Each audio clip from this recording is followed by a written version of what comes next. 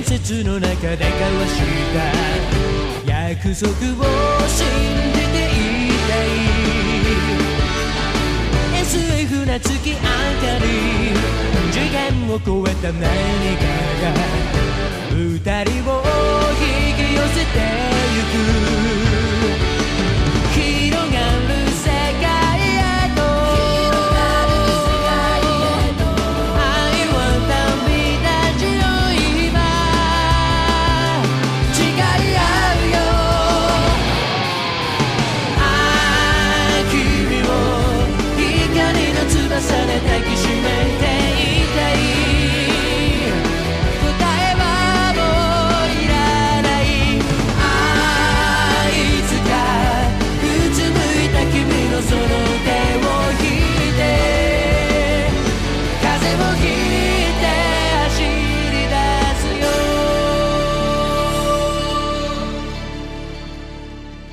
Hello, you're listening to the Otaku Spirit Animecast. My name is Andrew, and I am joined here, as always, with Chris. Yo. And today's episode is a review of El Hazard The Wanderers. This is a 26-episode series running 650 minutes long, being published by Nozomi Entertainment and Lucky Penny, who was nice enough to give us a review copy of this show, which the Japanese title is Shinpi no Sekai Eru Hazaru. Or Eru Hazaru. Don't try to lie. This is the 50 millionth trapped in an alternate world we've seen. I know. It's like I'm watching this and I'm going, I've seen this before. Oh, that's right. This was aired way back in October 1995. Kind of one of the first ones, so I can't really think that. But anyways, this is done by Studio AIC, who, if you did not know, did a lot of Tenchu Muyo, Record of Lotus Wars, the Heroic Knight Chronicles, I believe it's called, Bubblegum Crisis, Oh My Goddess, Amagami SS, Date A Live, Burn Up, and recently Nyang Koi. So, yeah. The kind of the more interesting element of this, and this is kind of what we tied together with it back in the day when we were talking about the show, is the producer is Hiroaki Inoue, who produced also El Hazard, the other El Hazard series, Tenchu Muyo series, which was a lot of the influences there. Also did Perfect Blue and was a planning producer for Oh My Goddess, the movie. And the director was Katsuhito Akiyama, who did directing work for Dual Parallel, Pretty Sammy, Pumpkin Scissors, Bubblegum Crisis, and Armitage 3. And finally, the character designer is Kazuto Nakazawa, who also did a lot of the El Hazard series, Samurai Champloo, and interesting enough, Terran Resonance. I'm still trying to figure out the connection between the character art in El Hazard and Terran Resonance. I mean, they're both good, so I guess that's where the connection is, but very, very different styles between the two of them. The director I've got is Iwasaki. There's two different directors. The main one was Katsuhito, and the other one did a few of the episodes. Didn't really do the entire. Wasn't marked down as the entire director. So yeah, I got Iwasaki, who's the storyboard and the director, and he's done El Hazard. He's also done. I gotta tell you, the Combat Butler, Love Hina, Miss Monochrome, Slayers, Tenchi, and Zero no Tsukaima. Yeah, there's a lot of connections there. Definitely with like Love Hina, and I've seen a couple of connections with Love Hina to this series as well. So definitely a lot of cross pollinating happening, I guess is the best way to put it. So I guess the takeaway from that is really, if you like any of these other series that we're talking about with the director and the character designer, you're kind of getting that same flavor here with El Hazard, The Wanderers. The more interesting aspect of El Hazard, The Wanderers, is people probably wonder, there's like 50 million El Hazard, what's the deal going on here? I think the one that I actually watched a long time ago, I think, was The Magnificent World, which was like a very short OVA. And the interesting thing with El Hazard, The Wanderers, is that this is like a 26-episode series that was pretty much the same concept, same characters. They just kind of pulled some kind of crucial characters out of there, and they just kind of broadened it out to be more of a kind of an episodic, fun journey, adventure kind of thing, more than what it seems like with, from what I remember with Magnificent World, was a lot more serious in certain regards than what this was. I mean, I get into like the differences, but that's more lighter story stuff, which both of them kind of have that late blooming, here's this big crisis happening, conclusion kind of thing happening with them. But really, really interesting kind of layout. But for those who don't know what El Hazard is, it basically follows Makoto, who is going to school in a modern time. He is kind of a whiz kid. He tries to do scientific stuff. He's got all these gigantic coils that he's connecting together in this club room, and he's trying some kind of experiment. He's visited by his childhood friend Nanami, who is kind of trying to figure out what he's doing. And she's kind of a profiteer. She likes to go out and sell sandwiches at the school to try to make some money on the side. And of course, you also have the presence of Nanami's brother, who is the student council president, and he's kind of like this crazy tyrant of a student council president. Like he wants everything his way. He's a narcissist in the beginning parts. Just a little bit. But thinking that Makoto is doing something to sabotage him because he believes that Makoto's always out to sabotage him, even though Makoto doesn't seem to care at all. He goes to to this little invention that Makoto's working on when he's not there, messes with the wiring to kind of sabotage it, and what comes from that is that chaos happens and this warp hole opens up and it sucks both Makoto, Jinai, who is Nanami's brother, the student council president, Nanami herself, and Fujisawa, their homeroom teacher, all get pulled into this portal and transported to this alternate world called El Hazard. And once they arrive there, they're kind of all separated except for Makoto and Fujisawa.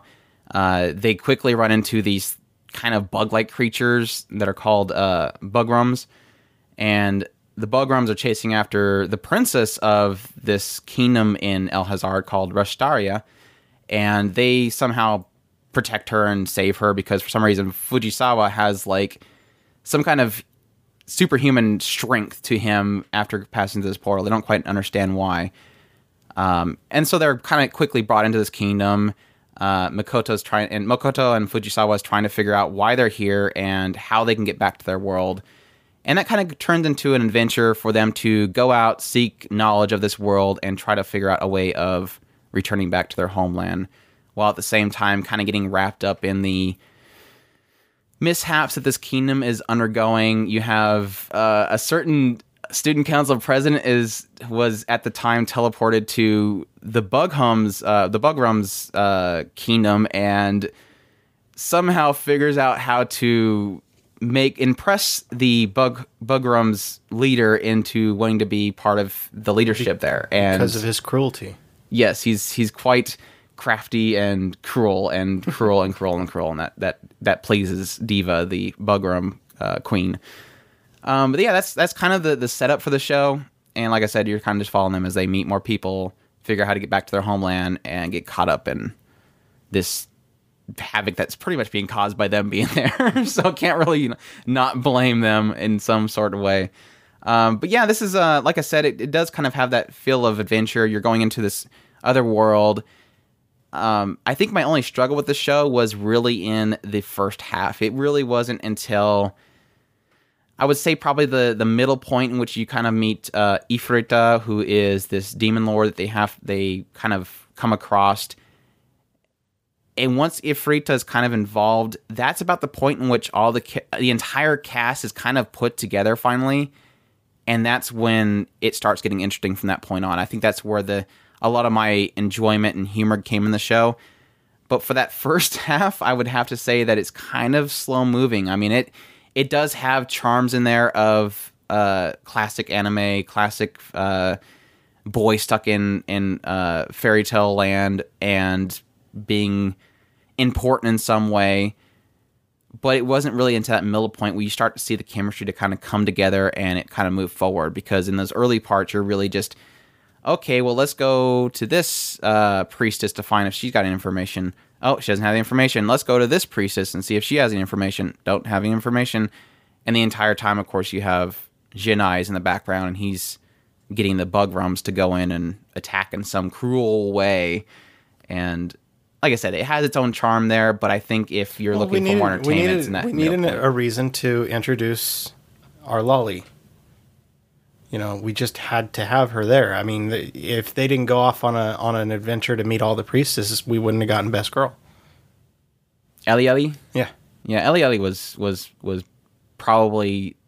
If you have the harem setup, the harem setup always has that, okay, well, this is going to be the main heroine. Ellie is like I'll take care of everybody else. And you're like, okay, if I can't ship best girl to Makoto because he's ditherer, at least I have Ellie is going to take care of everybody else. Everybody else... He's not much of a ditherer. He's probably the worst ditherer I've ever seen, but I guess that's a good thing. And I guess that's where the other struggle comes from. I loved Shyla. She was the fire priestess. Yeah, I absolutely adored Shyla. Afrita had her own charm as well. There was a lot of humor in Ms. And those are the three priestesses, each of them having their own element, which is another cool element to the world. Afra. Aframan, yeah. I thought you said Afrita. I might have. Poor thing was so underplayed. She was so underplayed. And I got a kick out of most of the experiences between the Bug Realms with Diva, the queen of Bug Realm, and the student council president, Janai. But the main characters was like the part where it wasn't that interesting. Like, you had the main cast was like the least interesting element of this show. And I guess it's kind of attributed to a lot of those old classic harem style type setups, is you end up finding the side characters more interesting than the main cast, but that was kind of the experience here, and I think that's probably why the later parts was more entertaining to me, was because you finally had that cast coming into play. I would say that this show kind of was driven more by its just crazy antics more than an actual plot per se. I mean, right. Yeah, it kind of gave it a plot towards the end. I mean, the beginning was, we've got to get back home. And then somewhere along the wayside, probably about episode 5 or so, that kind of just got, well, we can't do that, so let's just have crazy antics in the kingdom. And then around, I don't know, episode 17 or so is when, oh, hey, we probably better protect the kingdom from the Bugram. And that's when all that ensued. So, I mean, technically, I don't think that this was really that plot driven. I mean, if I was to say anything, I would say it was more character antics than anything, and I wouldn't even say it's character driven, because it's just them being goofy. Yeah, the characters are fun. I got more of a kick out of some of the Bugram and then a couple of the priestess. But as far as the main cast, I have to agree. Nanami never really kind of showed at any point. Rune was absolutely boring. And I hate to say that, because Rune was very boring. Yes. I loved Nanami though. She had like 3 very she never truly got a chance to shine, and I mean that's why I automatically would go with Shyla or Afra. But even Afra, after her episode, it was like she would just show up and save the day. That was about all she did. Shyla was kind of tsundere, so that Shyla has to be that way. But yeah, I even got more of a kick out of Diva, but unfortunately Diva was stuck with Janai, and that kind of... I never really cared for Janai. Janai was very obnoxious. Janai was very obnoxious. I think that was the whole point of Janai. I know that was the point, but it was still... For the people to know, Janai is the character that laughs like hysterically at his own genius. And so he'll just start cackling, ha ha ha ha ha. And he's one of those characters that every single time he gets that point in his laughter where you're like, okay, that's enough. And then he does it one more time. Like, he always does it one more time past your limit. And that is Janai. And I think they were purposely going for that. But yeah, I didn't like him, but at the same time, I liked the Bugram and how they react to him.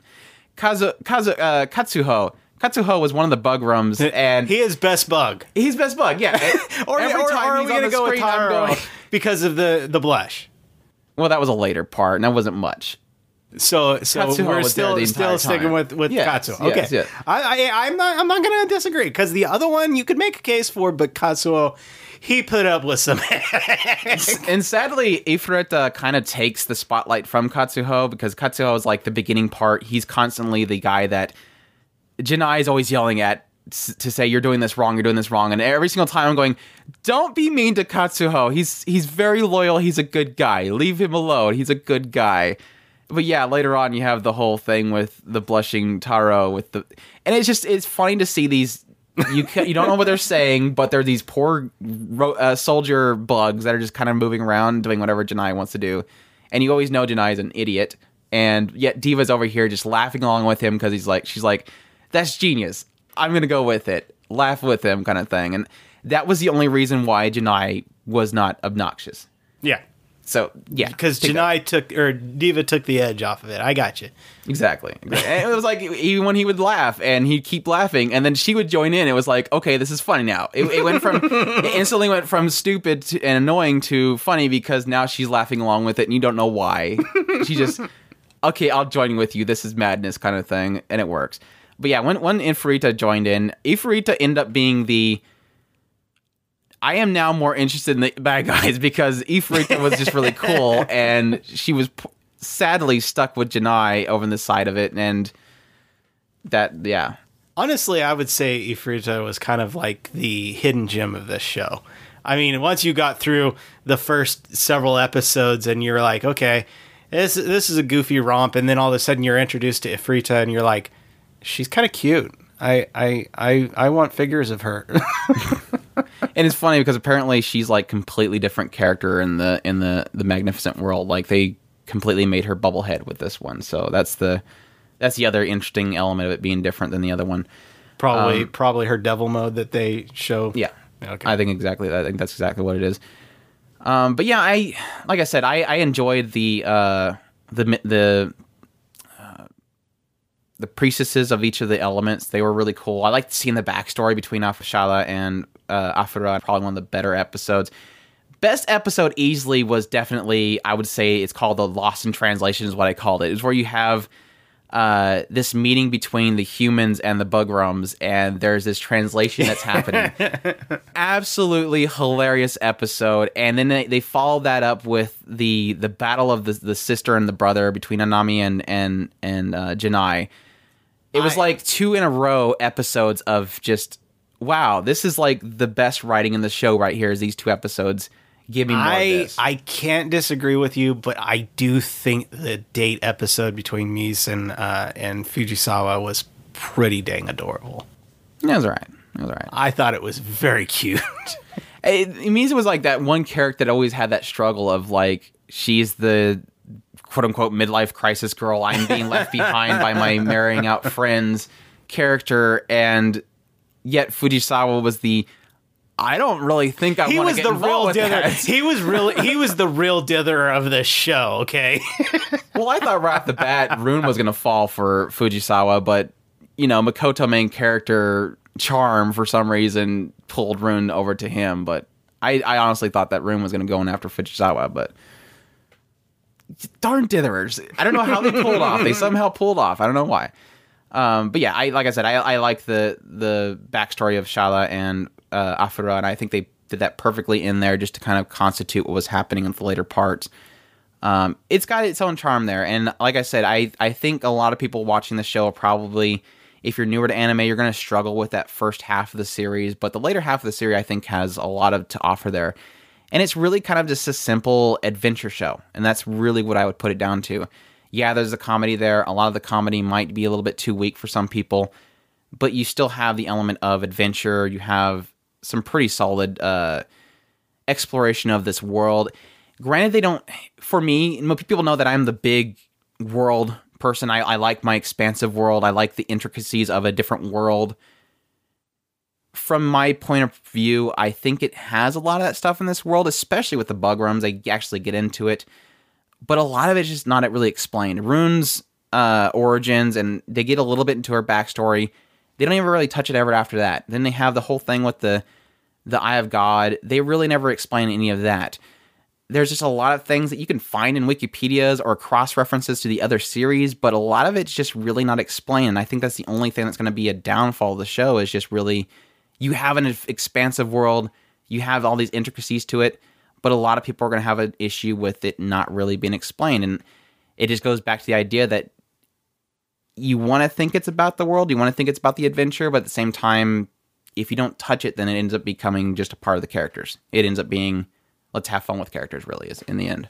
Yeah, and a lot of that on my side is more, it's just, it doesn't really get much farther than the main introduction of the cast, and then they just have goofy fun. And I think that it does that well. It never deviates from the course of trying to just have fun with these characters and it be a goofy romp involving the world.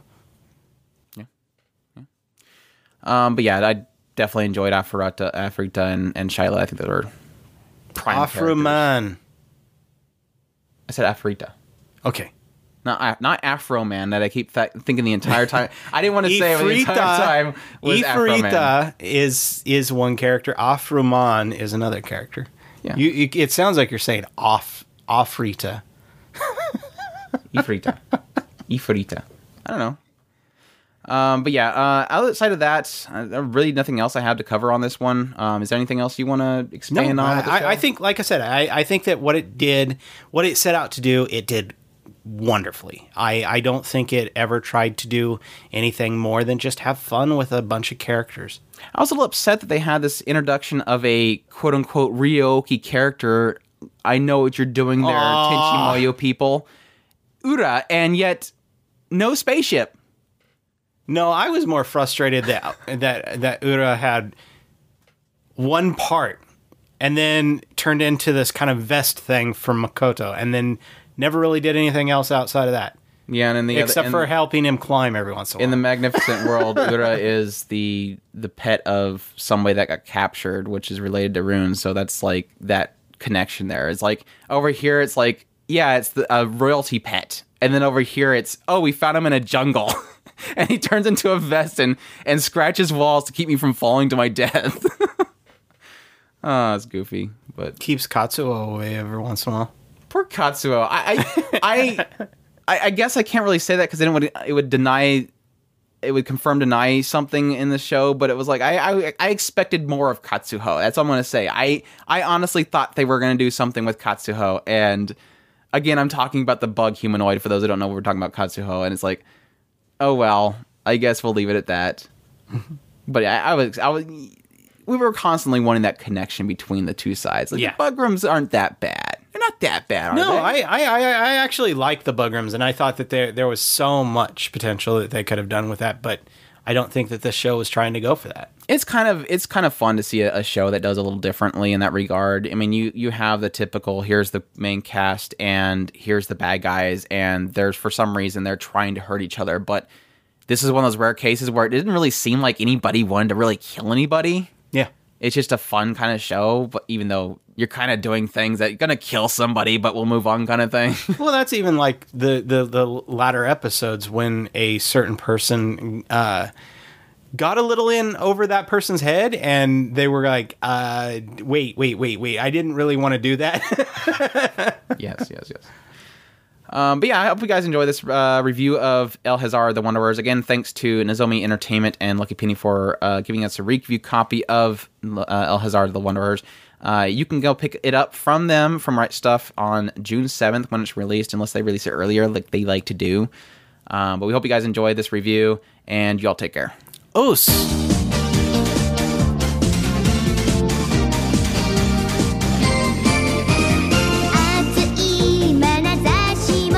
約束の言葉もうまいキスも